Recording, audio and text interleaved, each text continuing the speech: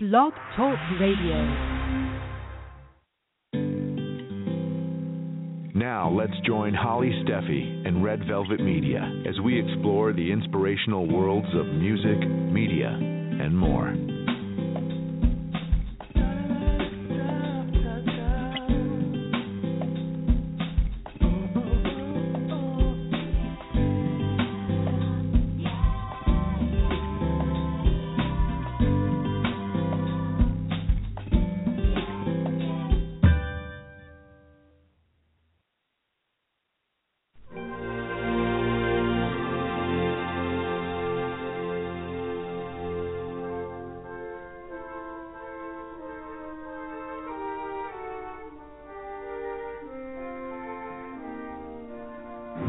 Let me take you down, 'cause I'm going to strawberry fields. Nothing is real, and nothing to get hung about. Strawberry fields forever. Living is easy with eyes closed. Misunderstanding all you see. It's getting hard to be someone, but it all works out. It doesn't matter much to me. Let me take you down, 'cause I'm going to strawberry fields.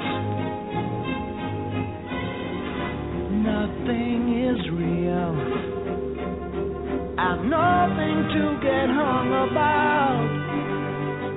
Strawberry fields forever. Always know, sometimes think it's me, but you know I know, and it's a dream. I think I know what they are, yes, but it's all wrong. That is, I think I disagree. Let me take you down, 'cause I'm going to strawberry fields. Nothing is real, and nothing to get hung about. Strawberry fields forever. Strawberry fields forever. Strawberry fields forever.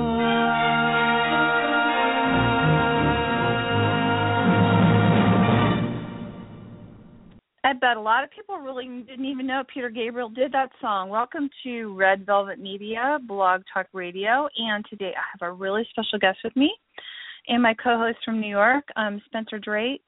I have Daryl Easlea, who is with me, and he just got finished writing an amazing book, The Life and Music of Peter Gabriel. It's called Without Frontiers. And I have actually read the book, and it's quite amazing. If you would like to listen to this show later, it will be available on iTunes and also on demand as a podcast afterwards. And if you'd like to call in, our phone number is 347-677-1036. And with that, I'm going to bring Daryl in, who's calling in live from the UK, and also my co-host, Spencer Drake. And we are going to talk about Peter Gabriel. There you guys are. Welcome to the show, Daryl. Hey. Hello there. Hi, Doc. Hello. Hello, Holly. Hey, were you blown away with that opening song, Strawberry Fields? Did you even know he did that song? Who, me or Spencer? Both of you. Yeah, I mean, I heard about it, but I never heard the song, believe it or not, and I thought it was a great song to open up the show with because a lot of people have never heard that song, I believe. You know what I'm saying, Holly? No. Yeah. It's a great song. I mean, it's unusual in the fact that it was actually his first solo recording as a singer after leaving Genesis. He produced a record before that, but that was the first time people had heard his voice after leaving Genesis in 1975, and it is very rarely heard, and the whole album it's from is very rarely heard. But and a very interesting thing, all this in World War II, all about there's old footage of the Second World War with all these cover versions of Beatles songs over it, and it never really took off, did it? No. No, so that's kind of cool that I opened it up with that then. So I want to hear the story about that. So you gave us a little bit of information about that was the first time people had actually heard his voice. This is great. Yeah. That was the first, because it came in between. It came, before the first album with Solsbury Hill on it, the car album, and that was the first time, and it was sort of buried, and it. I think the interesting thing with that, he's obviously a lifelong Beatles fan, or from because it's interesting because in the book, he went to public school just as he heard "Please Please Me" in his back of parents' car. And then "She Loves You" was number one when he went to Charterhouse. So the Beatles have been, a huge influence on him. So it was interesting that was the first thing he did. And in that you hear how, the power of his voice and that, sort of soulfulness and vulnerability that's there. And I think that really does showcase it. And it's, it's obviously a very good song, well written, quite popular, done nicely. Unbelievable version. Can I bring up some questions, Holly? Yeah, of course, son. Well, I wanted to the car album. Daryl, my close friend was Storm Thorgerson, by the way.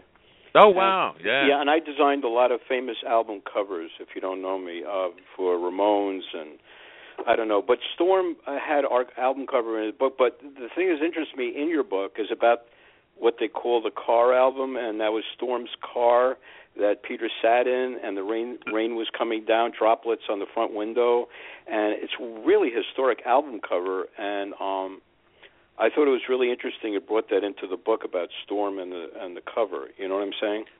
Yeah, sure. Well, and I think Storm over here, worldwide as well, but I think in Britain we because he was a sort of local lad from up the road, but I think there was that thing that in the 70s, I was just a kid, but and because I was a kid, because I was sort of like 11 when that first album came out, and I bought it. I was very into music for a very young age. The cover was an extension of the record, and the whole thing was a 12-inch vinyl, and where you had Roger Dean on one hand doing his marvelous remote landscapes in a sort of very futuristic way, you had this sort of warped reality that Storm and the whole Hypnosis team brought to it, as famously covered on the Pink Floyd albums. But it was interesting that Genesis had those sort of covers until The Lamb Lies Down on Broadway, where they brought in Storm. I did my favorite. Yeah. I did the tour ads for Genesis 1979 tour. Oh wow. Yeah, I did a lot of stuff. But I wanted to bring up a story that Holly and I know, and he was on our show, Joseph Arthur, who is a music client for my partner Judith and I, and we designed for him, and discovered by Peter Gabriel. Oh, and actually, sure. The opening, when Joseph played, I want to tell this story, it's really cool.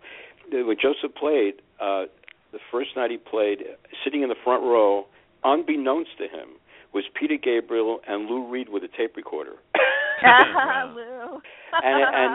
and he was Joseph told a story on our show that Holly and Judith and I were on, but it was really an incredible thing. And I noticed he's mentioned in a couple of places in your book, Joseph. And Peter loves his work, his art, and we repped his artwork, by the way, Joseph Arthur in New York, and he's a very close friend and part of our life. And he's a great guy. He's mentioned in your book.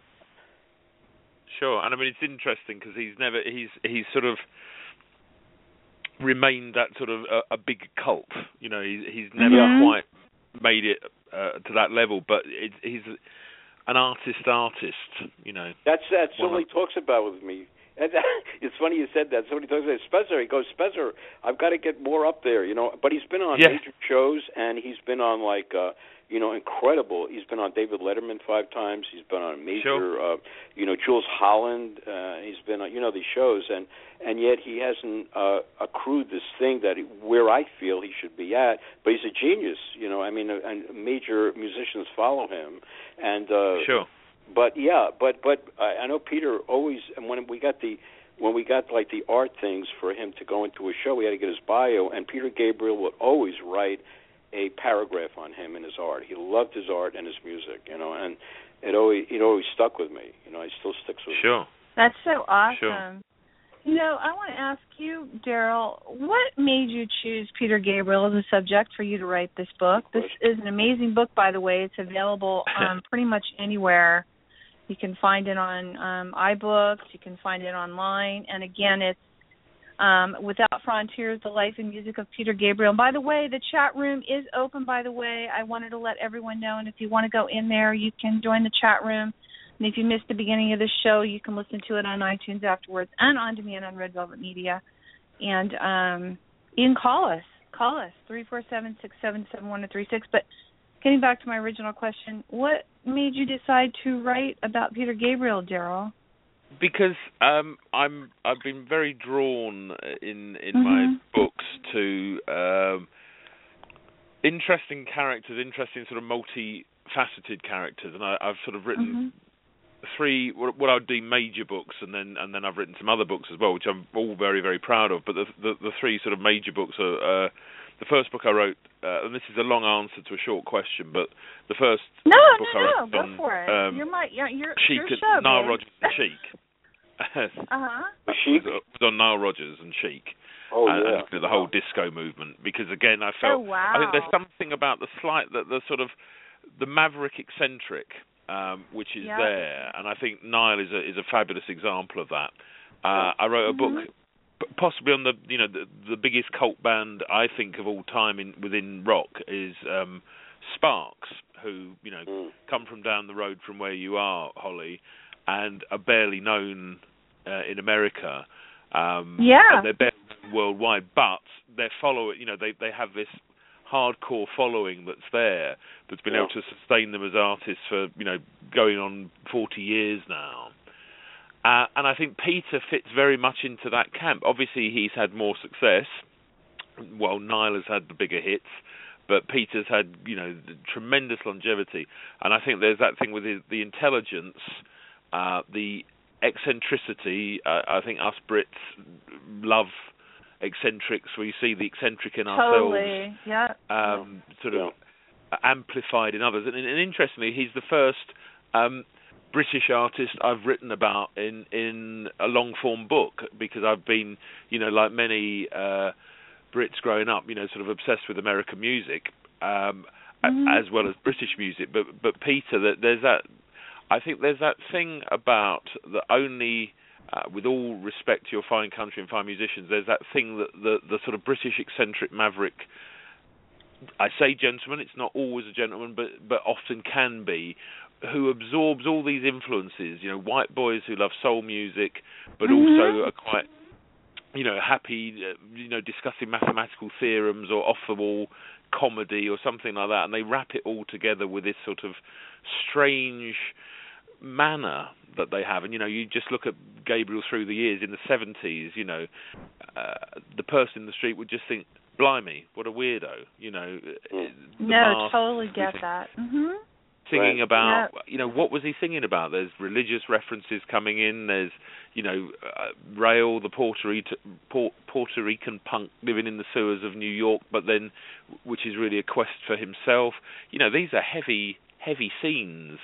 And, he's like 22. Right. He's 22. Shouldn't he be, And in a way, I sort of love the fact that was happening. Certainly, like the Rail thing, he sensed something in the air that, changed all the shift that was being. And, you say you work with the Ramones there, Spencer. I mean, that sort of thing that was happening with you in New York, that was happening here in Britain, which became punk, but it was happening before that with Dr. Feelgood and characters like that. I was going to mention that to you. What I read in your book, which is about that he was trying to get aware of that movement, what you're talking about, and was aware of the heads. And there's a question about Larry Fass mentions about something like they all went together, and went to a Ramones thing in Toronto, and they're trying to and scoping like Talking Heads, who I work, by the way, designed for also, and also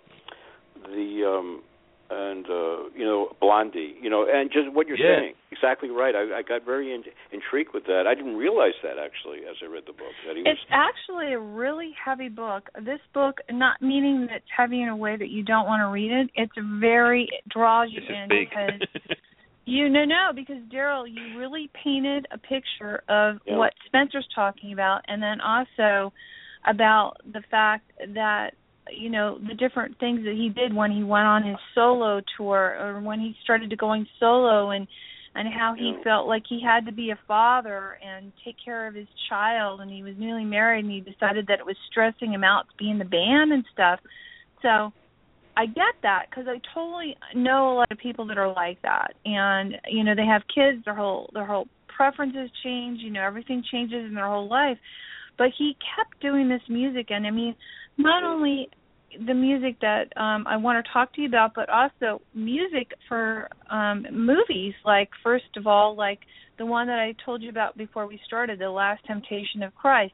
What a heavy soundtrack that is. I mean, what do you know about that?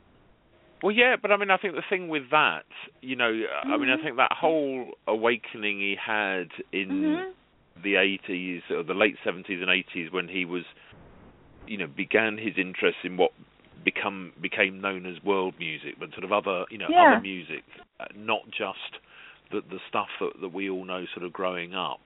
I think that was the moment where the sort of two sides of him really aligned, and he was able to make the record that he wanted to make. And he sort of started that. He did the soundtrack to Alan Parker's Birdie film, which came out of sort of working with bits of his previous material after what you know as Security and we know as Peter Gabriel 4 over here, that had started to develop. But obviously what had happened was he'd become a global superstar in between, that album and when he came to make Passion with So, and obviously the success of Sledgehammer, which gave him the platform to finally do whatever he wanted. And he'd had, Scorsese first came to him in about 82 or 83, because he was going to make that after, I think, King of Comedy as the film. But as you can understand, studios were not sort of rushing to fund it. So it fell through. And of course, in Peter Gabriel way, that the album became something far more than just a soundtrack to the film. And again, in classic Peter Gabriel way, it wasn't ready at the time the film came out. And it came out, I think, a good period later. But it was all these ideas just developed out. He was working. About unbelievable soundtrack. Remember, Spence, when I turned you on to that? It's an incredible soundtrack, Holly. You're right. I mean, totally agree with you. I mean, it's amazing. Out of the box, I call it like an out of the box visionary, which he is, right? He's a visionary type soundtrack, which somebody else would not do. You know what I mean? It's kind of like he finds these things. Like, I'm intrigued with like Real World, his label, right? Because Daryl, where he picks these musicians. You know who had that was Chris Blackwell at Island. When I designed for Island, he had a label called Axiom, and Axiom was a label.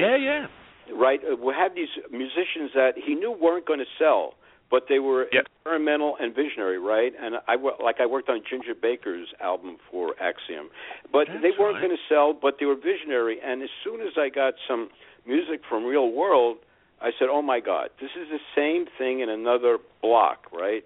And it was right. Daryl is kind of like he's really into supporting musicians that have something to say.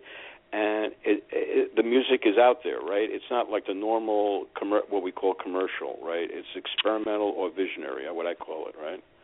Well, yeah, I think visionary, Visionary, well, I think the interesting thing with him is he won't take the obvious route. The obvious route that a lot of musicians would have done after having an album like So was make So 2 and then So 3 and then So 4 and so on, if you will. Right. But what he did was do that, completely left field. It was completely like, right, I now have a platform to be able to do just what I want. I believe in these artists. I think his radar is really, very well attuned, and he loves Daryl. Yeah. And I use So, that album cover, as an example when I talk to people about and one of the most iconic album covers using a photograph. So when I relate to people doing photographs on their front, because we design a lot of music packaging, I say we don't want to use the ordinary picture and do that normal thing. We want to do like for example, So by Peter Saville, with a photograph and a type solution that's outrageous, right? If you look at it, simple, gorgeous though, absolutely gorgeous in black and white. Sure. Right? So that's an example of a great album cover. Besides a great album, I like the cover of your book, Daryl. I like the black and white photo. It's great. Well, I wanted something that just that people would identify with. I mean, there's so many.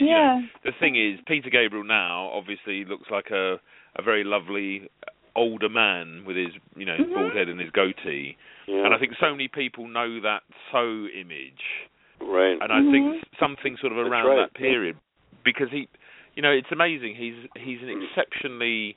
You look at some of that early footage, he's just this electric personality, could turn it on. You saw him on stage, but, very, very handsome man, but hid behind loads of masks and, with the real Peter Gabriel stand-up sort of thing. And I thought this picture was a sort of fairly good, not too posed sort of representation. Right. Yeah, no. It's a good picture of the era, which is well brought up. Let me ask you a question. What's really interesting, too, which I've been a part of, was the video. Peter Gabriel had incredible videos, for his music, and they're very highly conceptual. And I believe they won some actually MTV awards. At that time, this was like going back. But I was always intrigued by his videos. They were very conceptual, highly thought out, right? And absolutely, really cool. I think the thing is he's always been a very visual artist right from the start, and I think that was because aside from his interest in art and painting and things like that, that he didn't have anything else to do in Genesis while they were all noodling away doing long solos and stuff. He had to hold an audience's attention, so therefore this sort of striking visual side came.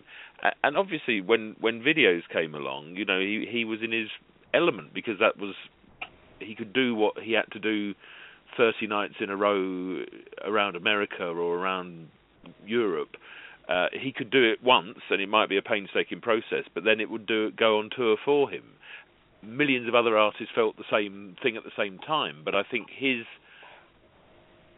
sort of extra dimension, if you like, that way that, one always thinks of Sledgehammer, but Sledgehammer was like, 5 years worth of costumes on stage with Genesis condensed into 3 minutes of a pop video. And it also, what it did do was introduce him to the world as, here's a man with a sense of humour, because I don't think anyone would have ever thought that, even though if you knew his work, you knew it had a tremendous sense of humour, but most people saw him as a sort of po-faced progger. You saw, a handsome man, a man unafraid to laugh at himself, and was prepared to have sort of, plasticine bump into his face and popcorn dance around his head and all of that. And that, introduced him, because what it did, and that MTV bubble, as you know, will never come again. That was about 86 was the perfect storm, where it had been there for a few years and people had got used to it.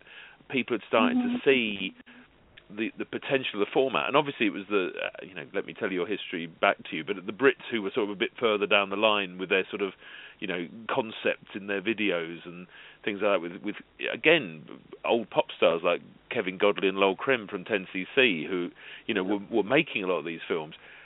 Obviously MTV loved it because here was content, and then that point where everyone ran with it, and before MTV became something completely different.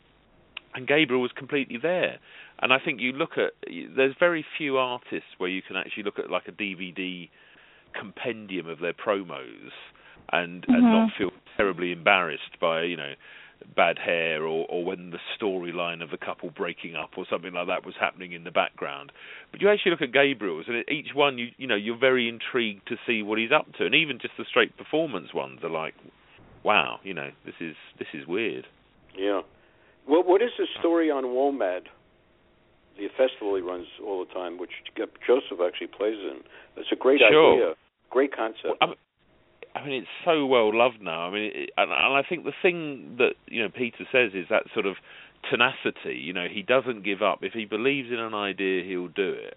And a ridiculous dream. The notion. I mean, now I don't know what it's like with you over there, but in Britain now, there's a festival every 5 minutes. Every town has a festival. Oh, yeah. Yeah. But you go back 30 years, festivals were things that, serious hippies went to. It wasn't something that was just part of everyday life or college. You went, that's what you did, you go to a festival.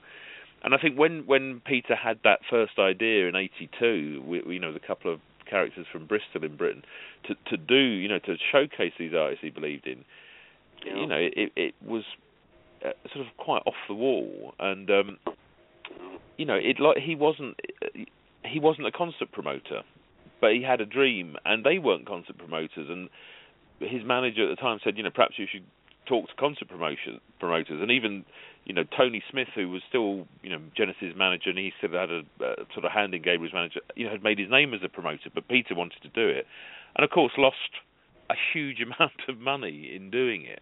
And there's a great Gail Colson, who was his manager at the time, said, she was driving to the festival with one of her team, and she started, she said to her assistant in the car with her, sort of, this isn't right. And the assistant said, why is that? She said, well, there's a festival and I'm just driving to it. There's no traffic jam. There's no cars backed up on the road. And of course, and I think there was a train strike. All these things conspired to make it, an artistic success and a financial nightmare. But fortunately, and famously, and showing the bond that's always there between them, Genesis stepped in, and they did their one-off reunion concert in 82, which made it so again. I think it was also his emotional outlet. What do you think about that, Daryl? I think that was his way of showing what he felt by doing that festival. And then the Genesis one-off was great. Yeah. Yeah.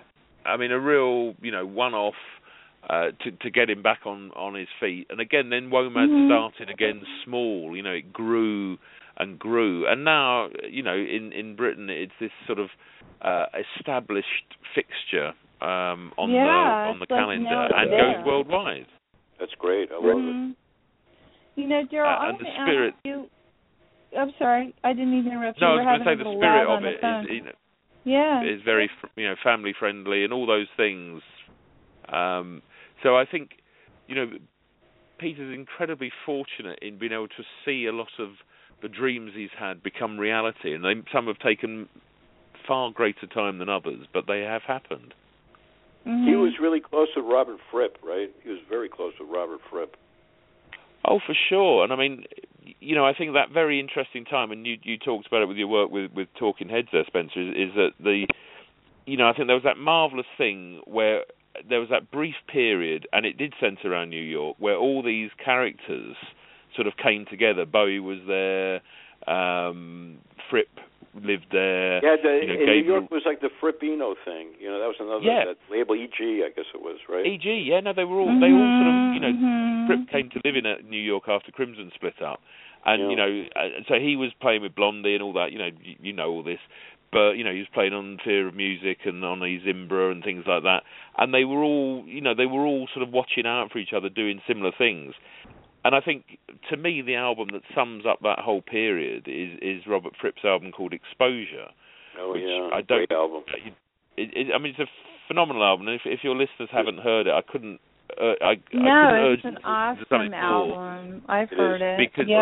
Because it's like this alternative history of the late 70s, where you've got, Phil Collins is on drums, Peter Hamill, who is one of my absolute heroes, one of Gabriel's closest friends, and a real character. Hamill's there, Fripp's there, Eno's there, Daryl Hall is on it, because he wanted to make the album with Daryl Hall as a vocalist, but it didn't work out, and it's just bizarre. It's like if King Crimson went punk. That whole, it's got that whole No Way thing going through it, and Gabriel at the end, he sort of comes in like after the encore and sings a version of Here Comes the Flood, which is the showstopper on the first album with the classic Bob Ezrin production, which you later hear on Comfortably Numb, or you heard on Alice Records or things like that. Just amazing. And then he just takes it back to just a piano with a little bit of Fripp, sort of Frippatronics in the background, and it's like, it's one of the most emotional things you'll hear, and it's a remarkable record. But yes, the Fripp thing. I mean, they've again that sort of eccentric English gentleman sort of thing there. Oh yeah. No, I want to ask you a couple things about the book itself and about you. Sure. How did you know? Yeah, because I want our listeners to know a little bit more about yourself too, and what is behind all this. First of all, I see that you work at the BBC. You've done work with the BBC and also the Guardian, and that's pretty cool. And so, when you were younger, Daryl, and growing up, and the music you were listening to, did you know you always wanted to write? What made you decide to start writing? Okay, well, I'm very fortunate in that I've always sort of made money out of music. My hobby has always been my job, and I didn't actually start writing professionally till about 15 years ago because I never really thought I could. You know, it's one of those things. It's like, you know, when people suddenly become famous singers, they thought, this would never happen to me, and I'm hardly a famous singer. But I think I'd worked in record shop. I mean, I grew up in record shops. I started work as a Saturday boy in a record shop when I was 13, and then went to work for a chain of record stores in the UK. It's sort of like a Tower Sam Goody chain for the there's longer memories over there, but we were called Our Price. And I worked there for a long time, and I used to write, you know, for the staff magazine, you know, stuff like that, record reviews. I'd always written stuff like that. I went to university when I was 31, because I just thought I must do this. I'd never done it when I was a kid, because I was manager of a record shop when I was 18. And then, you know, I loved it at university, and I did American studies, and I ran the radio station there. And at that time, someone asked me to write liner notes. Someone I used to work with at Our Price had gone to work for a record company and said, well, you know, I know you can write because you used to write for us in the staff magazine. Would you write liner notes? And again, I started writing liner notes, and amazing, because again, I didn't think it was that easy to do, you know. Did it. Have written a lot of liner notes, and that got me a job there's a UK magazine called Record Collector, which is a bit like Goldmine over there. I know it. And it's, you know, it's a specialist read, but it was amazing because I'd read that magazine since I was a kid, and there I was on the full-time staff writing about music for a living, you know. And the first thing they said to me was, who would you really like to interview, the first person? And I said, well, Peter Hamill, because, you know, as I said before, he's a very big influence on me. And, so there I was in Bath interviewing Peter Hamill. It was like, good heavens above. So that's the sort of long version of how it happened. And then from there, the opportunity to write a book came up. Still writing sleeve notes, writing for Record Collector, Mojo, which is, I think you get Mojo over there, don't you? Yeah, Mojo, we got Mojo, and then the Guardian. Yeah, and then from that things happen, and it, you know, with all these things from what you both do, you do something at one point, and then, you know, you think it's forgotten, and then someone will read it or pick it up or see it, and they'll contact you for something else. So it's this lovely sort of rolling thing, and also I have a very, very broad interest in music. I you know, I love soul, I love funk, and I love prog. They're my sort of three biggies. But I working in a record shop as a kid, I just absorbed everything, you know. And to me, I can infuriate some sort of, you know, hardcore, you know, rock snobs, because I see no problem in a Taylor Swift record. You know, I think that new the Shake It Off, I just think it's one of the best pop singles ever, and I'm quite happy to say that and feel really happy about it, as much as really enjoying Robert Fripp's Exposure. You know, so I write and love a very broad spectrum of things, but if I had to pin my colours to, you know, 5 bands or something, they would be sort of classic, you know, pop, rock, prog, funk bands, if you like. Prague is like the thing. I know over there I worked and I lived over there for a while, and Marillion and Camel and all those great prog bands. Oh my gosh! I mean, one of my favorite radio stations that I have playing pretty much all the time, and I know you have it over there, is Mara, which is prog radio over here in the USA. Oh yeah. And it's like unbelievable. And I want to know what it was like. I know you obviously sat down with Peter at one point or another when you wrote this book. What was that like for you? Well, it was interesting. I mean, I didn't, because what I did was I contacted Real World, and they were very happy for me to do the book. Peter didn't want direct involvement, but he was very happy for me to speak, to, if people went and approached them to do it. But I have actually met Peter a couple of times since, and we've had lovely chats.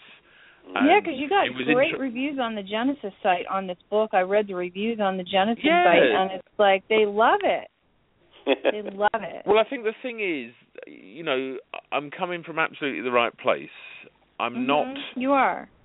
I think the thing is, with authorised stuff, and I've done authorised stuff before, and certainly I've done sort of sleeve notes and press releases and things like that in the past, where it does have to be run past the artist every time. And in a way, for me, this book was the best to have the sort of, the indirect blessing, or the sort of, if you phone Real World and say, can I speak to this guy? I say, oh yeah, he's okay, because I was hardly going to have the opportunity to write about one of my favourite artists of all time and say, well, he's not very good, is he? What would be the point in that? I wouldn't want to. The amount of time it takes to do it and research it. Why would I spend 3 years of my life doing a hatchet job? I mean, I know people do, but if I was going to do a hatchet job, I might as well do it in 3 weeks. You did an amazing job, and again, it is. For me, reading the book, I find that for anybody out there who's listening, and I'm sure Holly agrees with it, is that if you don't know about Peter Gabriel at all, when you're reading this book, you'll have a good insight of knowing about his life, everything. You know what I mean? And that's what I find so great about your book, the way you wrote it. You know what I'm saying? The depth of it. It's an amazing book, and I want to say real quick, this is Red Velvet Media, and today we have Daryl Easlea with us, and we're talking about Without Frontiers, the life and music of Peter Gabriel. If you missed the beginning of the show, you can listen to it again on iTunes and on demand on Red Velvet Media, Blog Talk Radio. The chat room is open. Everyone that's in the chat room that missed the beginning, it will be available on iTunes afterwards and on demand on Red Velvet Media afterwards. I have to say that because we get a lot of people that come in and out. And if anybody wants to call in, if anybody has any questions, Daryl's calling in from the UK, and this is your one chance if you want to talk to him without flying over there and finding out where he lives. You can call 347-677-1036 and talk to Daryl, myself, or Sir Spencer. So I want to bring one more thing up that I thought was really interesting in the book, Holly. Daryl, about the comment about, which I thought was really, I didn't have no idea. Genesis opened up for Lou Reed. This, to me, was unreal. It was that Genesis, and it was like, when was that? What year? They said Lou's fans would be on Downers or something, and Genesis crowd would be on T. Yeah, no, absolutely. And that is where Bob Ezrin first met Peter Gabriel. Because Ezrin was just about to do Berlin. I can't remember if Berlin had come out or it was just about to come out, but Genesis were given their first, they were on Buddha when they came over in the first instance, and they had these tremendously sort of early mismatched concerts. And yeah, it was a curious sort of audience, because I think Lou was at the height of his many sort of dark albums, but I mean I think that period there, Berlin was taking a very dark turn, right? And suddenly you had Genesis talking about giant hogweeds and fountains of Salmacis and things like that, and the two were not especially compatible. Oh, by the way, Judith and I designed 2 Lou Reed albums. We designed New York and Magic and Lost album for Lou. What a classic! Yeah, we did a show about that. We did a Lou Reed tribute show for that. Yeah, we did Holly and I and Judith did a Lou Reed tribute show. We had Joseph Arthur on. It was a great show. Wow. Lou Reed, he's a whole thing right now. And here is you got two iconic things going on in New York. You got Ramones and Lou Reed right now because of what's been happening. You know, Tommy died, and you still got Mark Ramone in that original set, but they just had a CBGB fest here. But it's like Lou Reed and and the Ramones are really like up there right now, sort of out there because of Lou passing away recently. Yeah. Well, no, it's the same here, and I mean, I think the whole thing. I mean, Ramones especially, it's and I mean the whole way that the. Yeah, I gotta get Richie. I know we're not here to talk about the Ramones, but I mean, sorry, Holly, I missed you there. No, I said I gotta get Richie to listen to this one. We were, Richie Ramone. Right. Yeah. I gotta get Richie to listen to this show. I want to. Yeah, but I was just going to say that fascinating thing about the Ramones, how the whole branding thing came about, where you get kids, literally schoolgirls and schoolboys over here in Ramones T-shirts with hardly any idea who they are, apart from the fact they know it's cool. And it was like when I was a kid black and white chucks, right? Yeah, they've got it all. It's like when I was a kid in the 80s, we knew James Dean was cool. I mean, I'd never seen any of his films because you couldn't see them then. This was video was a new thing. Mm-hmm. But we knew he was cool, and people wore James Dean T-shirts. And the way that the Ramones have just become this thing, is amazing. It is. We did a CBGB Fest just finished here. Daryl, it was very big. I covered it, and I spoke at it, actually, with Seymour Stein Mick Rock. Sure. But Mick, I worked on the End of the Century cover with Mick Rock photograph and Road to Ruin with John Holmstrom cartoon. Those are two classic, iconic albums that I worked on. Oh, sure. No, absolutely. But that, and I mean, it's in... Yeah, go ahead. I'm sorry. Well, I was going to say it's interesting over here that one of that alumni, old David Byrne, I mean, he's just opened a show at the National Theatre in London. Oh, wow. Called Here Lies Love, which is the show he wrote about the Imelda Marcos, in the Philippines, and that's just opened here. So I mean, it's interesting how all that the characters from that, when you knew them all as the punks playing in that place, have all become. I mean, the ones that are still here. I mean, sadly, a lot of them aren't. But like Blondie are this iconic thing over here that just go on and on. The Ramones do as well, she's the legacy. Totally timeless. I think she's timeless. I want to ask you, what is Peter working on now? Do you know what he's currently working on, so we can talk a little bit about that and how he's just since the book finished. I mean, he's done the big thing over here, and I think you've got it coming over there. That there's the documentary called Some of the Parts, which is the Genesis history. Where all five of them of the classic lineup are back together in a room. I mean, they don't play, but they're in a room being interviewed, and they've just done a lot of sort of press and everything for that over here. And he's sort of working, he's doing the follow-up to Up, which he's been working on since 2002, because he had that moment. He did the Scratch My Back album, where he did the covers of some of his favourite songs with the orchestra. And then he loved that so much, he then did some of his own songs with the New Blood Orchestra. They have a follow-up, right? I'll Scratch Yours? Isn't that the follow-up? Well, I'll Scratch Yours was the thing with Scratch My Back was he was covering these songs to get the artist to cover the songs back.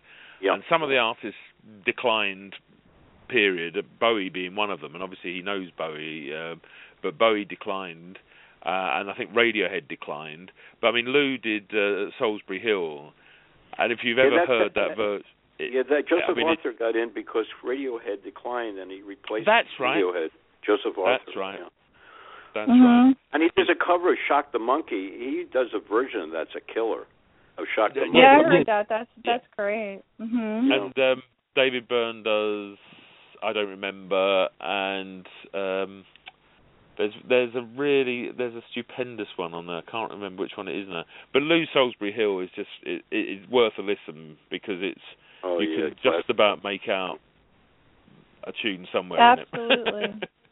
Hey, when you wrote this book, Daryl, what part of the book was like a part you had like some memories or some feelings or like you really you felt the emotions when you were writing that part of the book, and especially with Peter and all the things that he's been through. Well, I think the whole, the period sort of 75 to 82 is it's really interesting because you can't help, and I mean, we're all getting older, and I'm still sort of relatively young, I like to think, but I'm nearly 50 now. But I was I was a fan as a kid, if you like. And you look back now, and like all that happened, Genesis became sort of successful to that point where, they could command bigger venues and bigger fees when Gabriel was like 22. And then by the age of sort of 25, he'd left just as they were about to make it. And then, lots of things happened in his life sort of by the time he was 30. And you look back on that now and you just think, blimey, that's really young, to have all that experience, to all those experiences. And I think I admire anybody who follows their heart to the point where, any common sense sort of accountant would have said, Peter, this band's in debt. You're the frontman of this band. You're the reason people are coming to see it. Don't leave now. You're just about to have, success. And, he wanted to follow his heart. And that's how I see him. That's how I see him, that he basically really was, followed his heart, was very an emotional person, as you can see from the other song that I was going to talk about from City of Angels that he wrote when in the funeral scene that he wrote. That was a pretty heavy song too. That I think showed a lot of his emotion. I think that was something that really, I felt like I could feel his darkness, but I could also feel his emotions in it.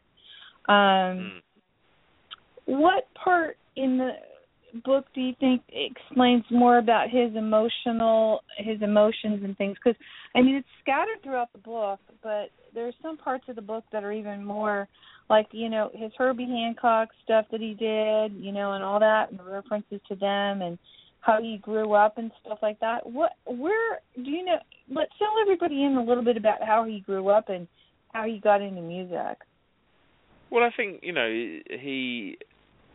most everybody's a product of their parents. We know that simple biology and fact. But I think Peter has this almost, you can cut him down the middle and he's 50-50 of either, because, I mean, his father was a very, very fascinating character, and that was one of the things to me, finding out more about his father. And I didn't want to go, it's a book primarily about his music and his career, and the big emotional exposés are not in the book. A, because there's not that many of them in his life, but B, that isn't any of my business. Leave that for someone else. But the background of growing up, in a sort of lost Britain, really, the sort of Britain that I think people imagine from old films of, Bobby's on the beat and, I don't know, people doffing their caps when other people walk past. Or whatever. He sort of grew up in that environment in a sort of a place called Surrey, which is outside of London, a very leafy part. That he could get, you could get into London within about 30 minutes, but it was removed. And his parents, his father was a sort of scientist character. He worked, in research, and it later came to light that he had actually worked on a device that would knock German bombers' radar off target. Really? Wow. Yeah, in the Second World War. So instead of them, because they worked on beams of light, and they found out some way of distracting them. So whereas they'd head for a big industrial city in Britain like Birmingham, they would diffract the beam to make them drop their bombs in a field in the countryside somewhere instead of on thousands of homes in the middle of town. Oh, so his wow! father That's what we need today. We need that today, huh? Yeah, that's right. If they really, if it could only happen. And his father was a part of a team that invented cable TV before anyone wanted it. No. There was a company in Britain called Rediffusion, who were a television company, and this was about the early 70s. And like you get telephone signals down a phone line, pictures down a phone line. Don't be daft. And people weren't ready for it. So I think that side, and his father was always down the shed inventing stuff, So I think that side, that inquisitive, scientific side, is there very much from his dad, who only died a couple of years ago. I mean, he was 100 years old. He lived. Oh my God! Wow. Wow. And I think to me, a couple of the people talked about his father's funeral, and I thought that was, and Peter sang, he did a song called Father Son, which his father was actually in the video for it when he did it. He did it in 2000 for the OVO album. And it's just amazing, and of course he was going to sing it at his father's funeral. And his mother, on the other hand, was into music, and her family were musical, and she would encourage the piano and all of that in him. And I think the fact that he went to a public school in Britain, which is you call them private schools over there. It's the sort of the very posh, the rich schools. And he went there, and he met Tony Banks on the first day, and they were both the sort of outsiders that got together. And at that point, music meant everything. I mean, now when we're so used to music everywhere, you can't move for music. I mean, people don't buy it anymore, but you can hear it. Rock and roll is just in the lifeblood. But in a public school in Britain in 1963, 64, it was that furtive thing. It was the transistor radio under the bedclothes to try and hear a bit of, a Beatles or a Stones record being played, and it was like the music of revolution. I think Richard MacPhail, who was a lifelong friend and one of Genesis's roadie in the early days, was Anthony Phillips, who was Genesis' original guitarist. Parents were convinced that Mick Jagger was the devil incarnate. And he really, it was that the feeling was that strong, Wow. And I think, we lived through this, or you lived through this before me. We lived through this, and now, what shocks us? It takes an awful lot in the context of rock and roll to shock anybody now. But that's it does. That's what he came into at that period, and I think for me, I think my favourite part was doing the final chapter, which was when I interviewed everyone, I just said your thoughts on Peter, and the last chapter is called "Peter is who Peter is," which again sounds almost trite in its title, but in a way it just sums up. He's this phenomenal. His attention to detail is infuriating and painstaking, and that's why he doesn't release albums, one every 18 months. Doesn't mean he's not busy for that time, because he's got his fingers now in so many pies with, we haven't even begun to talk about the humanitarian work, and I think that's another show in itself. But, I mean, all these things are there.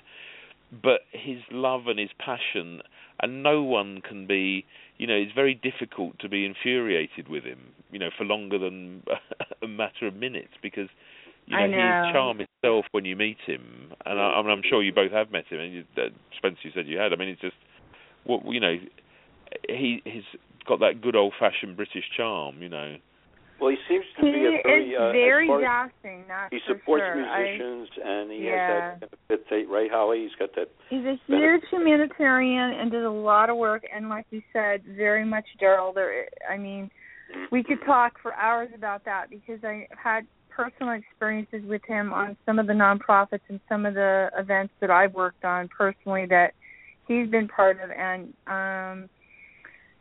he is a giver. And what was really striking to me about him was he was not afraid to do anything, and nor was he afraid to really be part of something. He wanted to be part of it, and he gave all of himself, not just part of it, because he wasn't like a music snob, like, hey, I'm a superstar, whatever. No, he was totally like down for everything and very in touch with everyone else that was around him.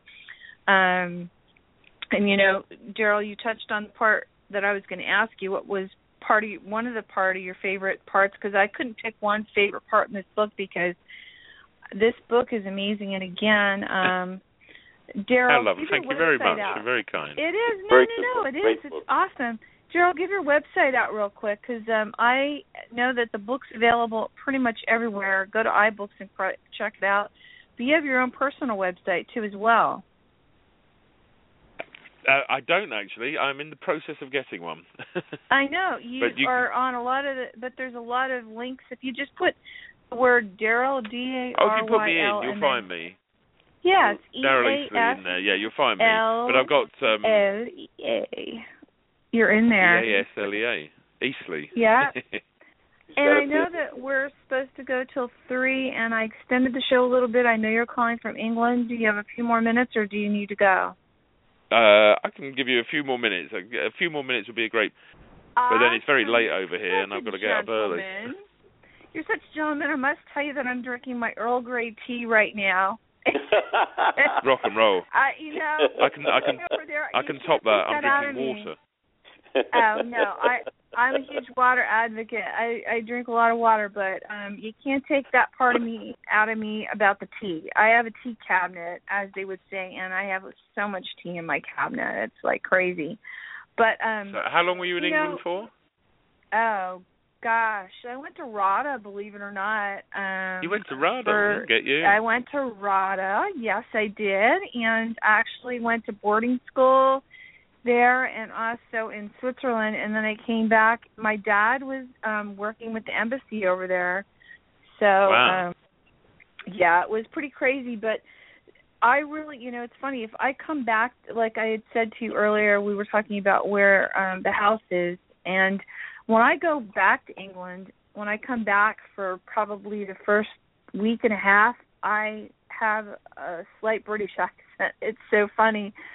Because when you grow up around it and you hear it, and, it's pretty funny. I've taken my daughter over there a couple of times, and she's just like, come home, and she'll be talking with a little bit of an accent. When she was younger, when she was a small child, it was really funny. And people would say, where are you from? Because you can't tell, because California and then a British accent. And, hey, Spencer, think about New York and a British accent, right? Right, exactly, right. It's funny. I met Billy Idol a couple of days ago with Steve Stevens at the CC. And Billy Idol, being from Britain, he said he was raised in America, and it was really interesting. He said that he was almost banned in Britain because he wouldn't speak British slang at all. It was all American, right? Can you imagine this? Sure. And he was brought up in Rockville Center, Long Island. I almost fell on the floor because I didn't know that. I mean, it's just so bizarre, his life. It's very bizarre. But it's that I was brought up being old. I was brought up on MGs and Jaguars. My grandmother was born in London, so I was brought up on a very big British thing with the Jaguars and the driveway and MGs coming to the house. Yeah, the box MGs, Holly, and Daryl.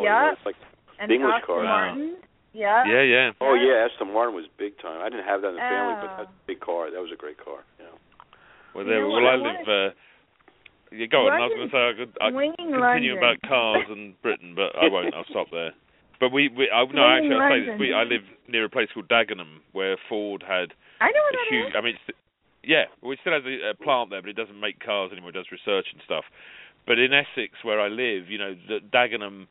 Obviously, it was almost like the docks in Liverpool when the Beatles were getting the R&B records, because so much soul was sort of coming over through Dagenham, and the whole sort of, we had a thing over here called jazz funk, but that all came through the Dagenham thing. So there's a sort of car America related bit there. So I can get you back to your question now, Holly.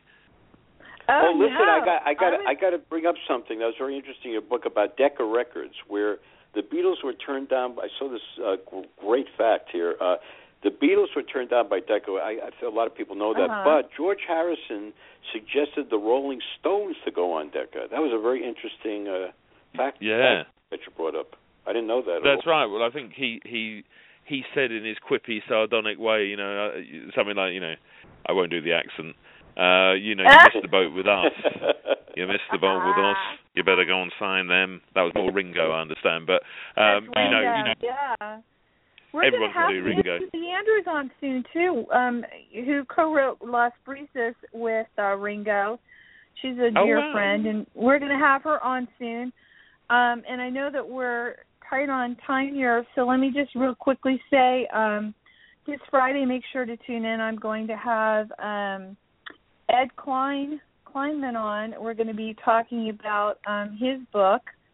And that's kind of going to be a really interesting book because it's about his life working with John Lennon, behind the scenes Elephant Memories Band and all that. And then next week I'm doing a special show on Tuesday with Al Satterwhite, Spencer, on his new Muhammad Ali book that's going to be coming out. And then on Wednesday, you'll like this, Daryl, I have Luke Potter from the UK.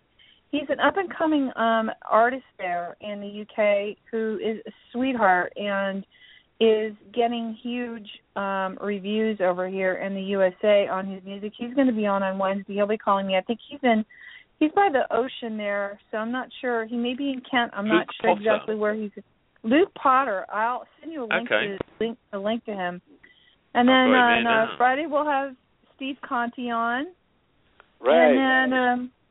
And then on the 29th, I'm going to have Fred Leon on, who did an amazing book on San Francisco before San Francisco, really, all the unknown spots, all the beautiful photography, black and white photography, like real historical stuff. And then we get to the end of the month where we do my honorary, repeat, well-received Halloween show, as you know, in the UK, as different All Hallows Eve, and then you have another holiday that you celebrate instead of Halloween, don't we, Daryl? Well, we have Guy Fawkes Night, Bonfire Night, but it's funny because in the past decade, Halloween over here has become huge. I mean, it'll never be as big as it is with you, but I mean, it's interesting because as a kid, Halloween, you sort of marked it and they show like an old Bram Stoker film on telly, but then it was all about Bonfire Night. But now it's amazing. I mean, my daughter goes trick-or-treating, and I mean, I never went it just didn't exist. We did a bit of apple bobbing, which was the old English sort of custom thing. But I mean, no, we all the supermarkets, all the stores have just got acres of Halloween stuff. So candy? Thanks for that. You're giving us something else. Well, I have to tell you something funny that they're saying over here about Halloween this year in the States where marijuana is legal. They're saying that need to check their kids' candy because a lot of people are going to be dumping a lot of candy that they picked up at the shop. Wow. It'll cut down on any violence going on. No, I'm a huge Violet Crumble fan. Cadbury's drinking chocolate, Cadbury's egg, and marzipan. Okay. There you go. It's great. English brands. Hold on. I like Hershey's and another American brand I can't think of right now. Kellogg's. They're everyone loves Kellogg's. You all like right. Kellogg's? We have Kellogg's. Yeah, it's amazing. Wow, that's so cool. But anyway, we could go all night. What fun. It's funny how over here we like the UK stuff, and over there you guys like Levi's and American T-shirts and stuff like that. Oh, yeah. So, I want to thank you so much for being on the show today, and we're going to end the show today with a song, In Your Eyes, and it's an acoustic version that I actually was given, and I wanted to ask you a little bit about your thoughts on In Your Eyes and what your experiences are with writing about that in your book, because it's referenced quite a few times in the book. Yeah, well, it's interesting because I think it's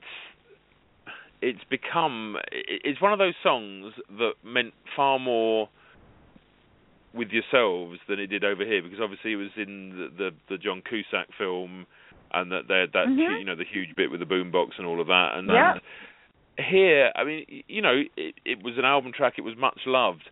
But I think in recent years, it's sort of gathered momentum. It's almost become like a snowball running down a hill sort of thing. And in a way, that's becoming one of the most known Gabriel tracks.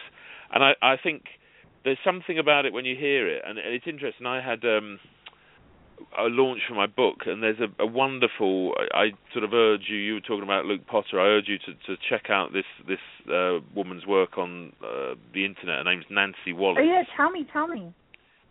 And she is a brilliant sort of pure folk singer. You sort of think of like Sandy Denny, a sort of really beautiful English voice. Great, Sandy Denny. What's her name? And Nancy Wallace. I'm writing it down. Nancy now lives in Montreal because she married a Canadian and she's over that side of the water. But she, I know she's a good friend of mine, and she's a beautiful singer. And she always, whenever I do a book, she always sings. I always get her to do it, to perform. And when I did my Chic book, she did this marvelous version of the Chic organisation, Carly Simon's "Why" as a sort of folk ballad.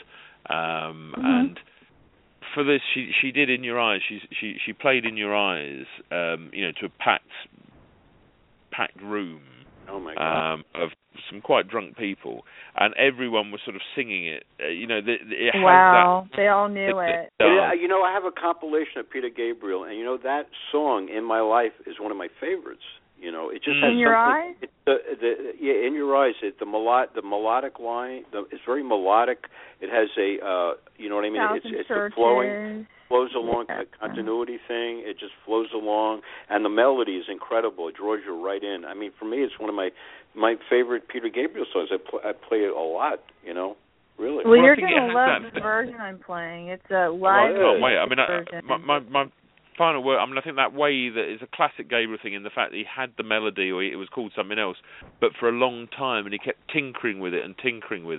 And then he heard "Yes and Adore," and that just what he brings to the original. I don't know if he's in the acoustic version, but that bit where it sort of just becomes something else. And I think Gabriel first did that with Biko when he did Biko, which we haven't talked about. There's so much we can talk about, but just a record is this enormous statement, a passionate piece of music.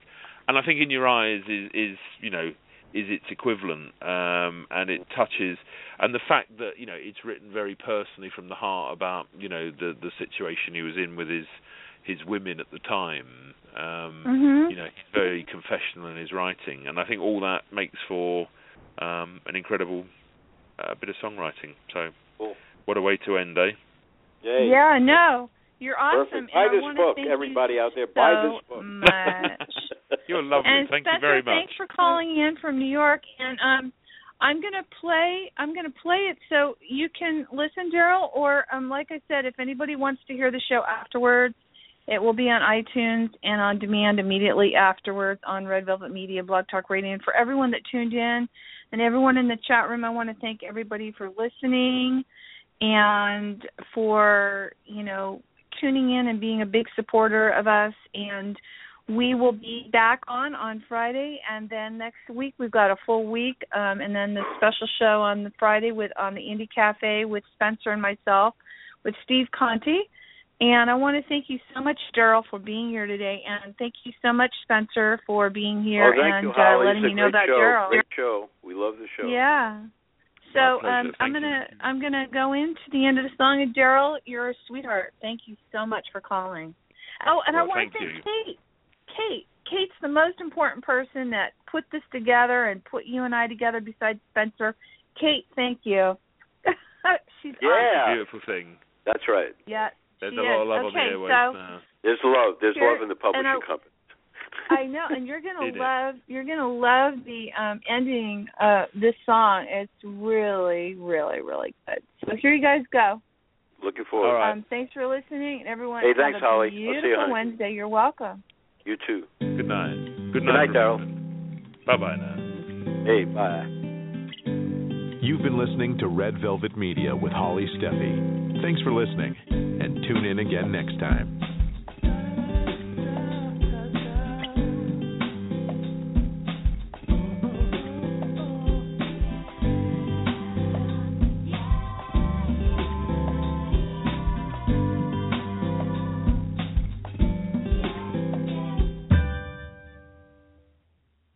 Thanks.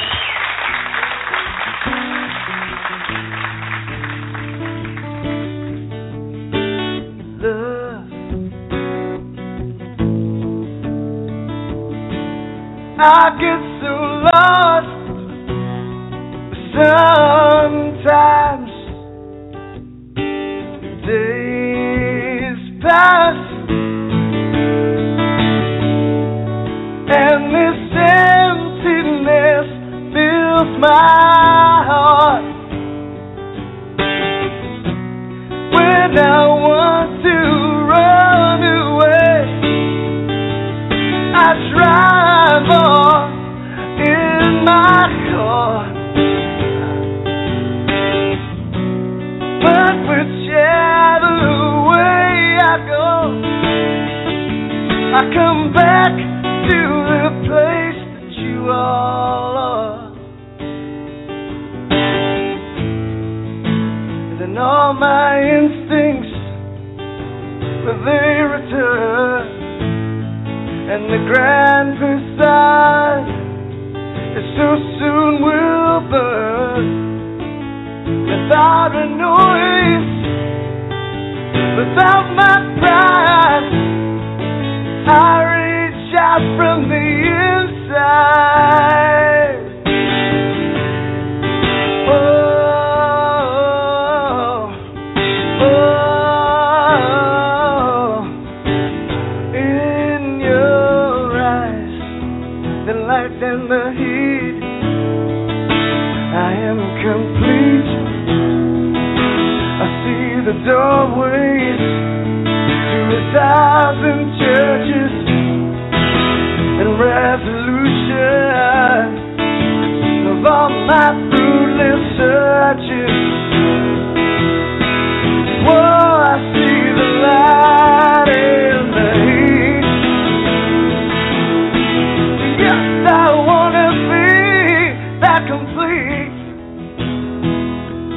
When I touch the light, the heat I see in your eyes.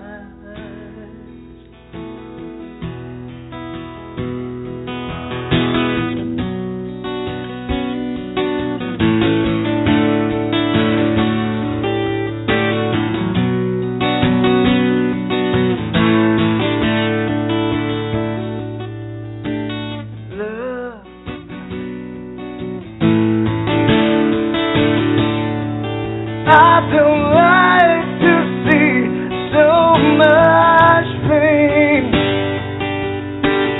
so much wasted, and each moment is slipping away. Like it's so tired, working so hard for our survival. But I look to these times with you and you and you to keep me awake and alive.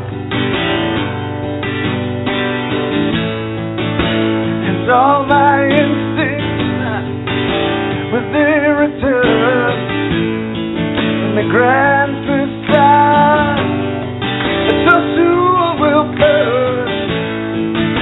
Without a noise, without my pride, I reach out from the inside. Yeah. Oh, oh, oh, oh. In your eyes, the light and the heat, I am complete. I see the doorways to 1,000 churches and resolution of all my fruitless searches. Whoa, I see the light and the heat. Well, yes, I wanna be that complete. I wanna touch the light, the heat I see in your eyes. Ooh, in your eyes. Ooh, in your eyes.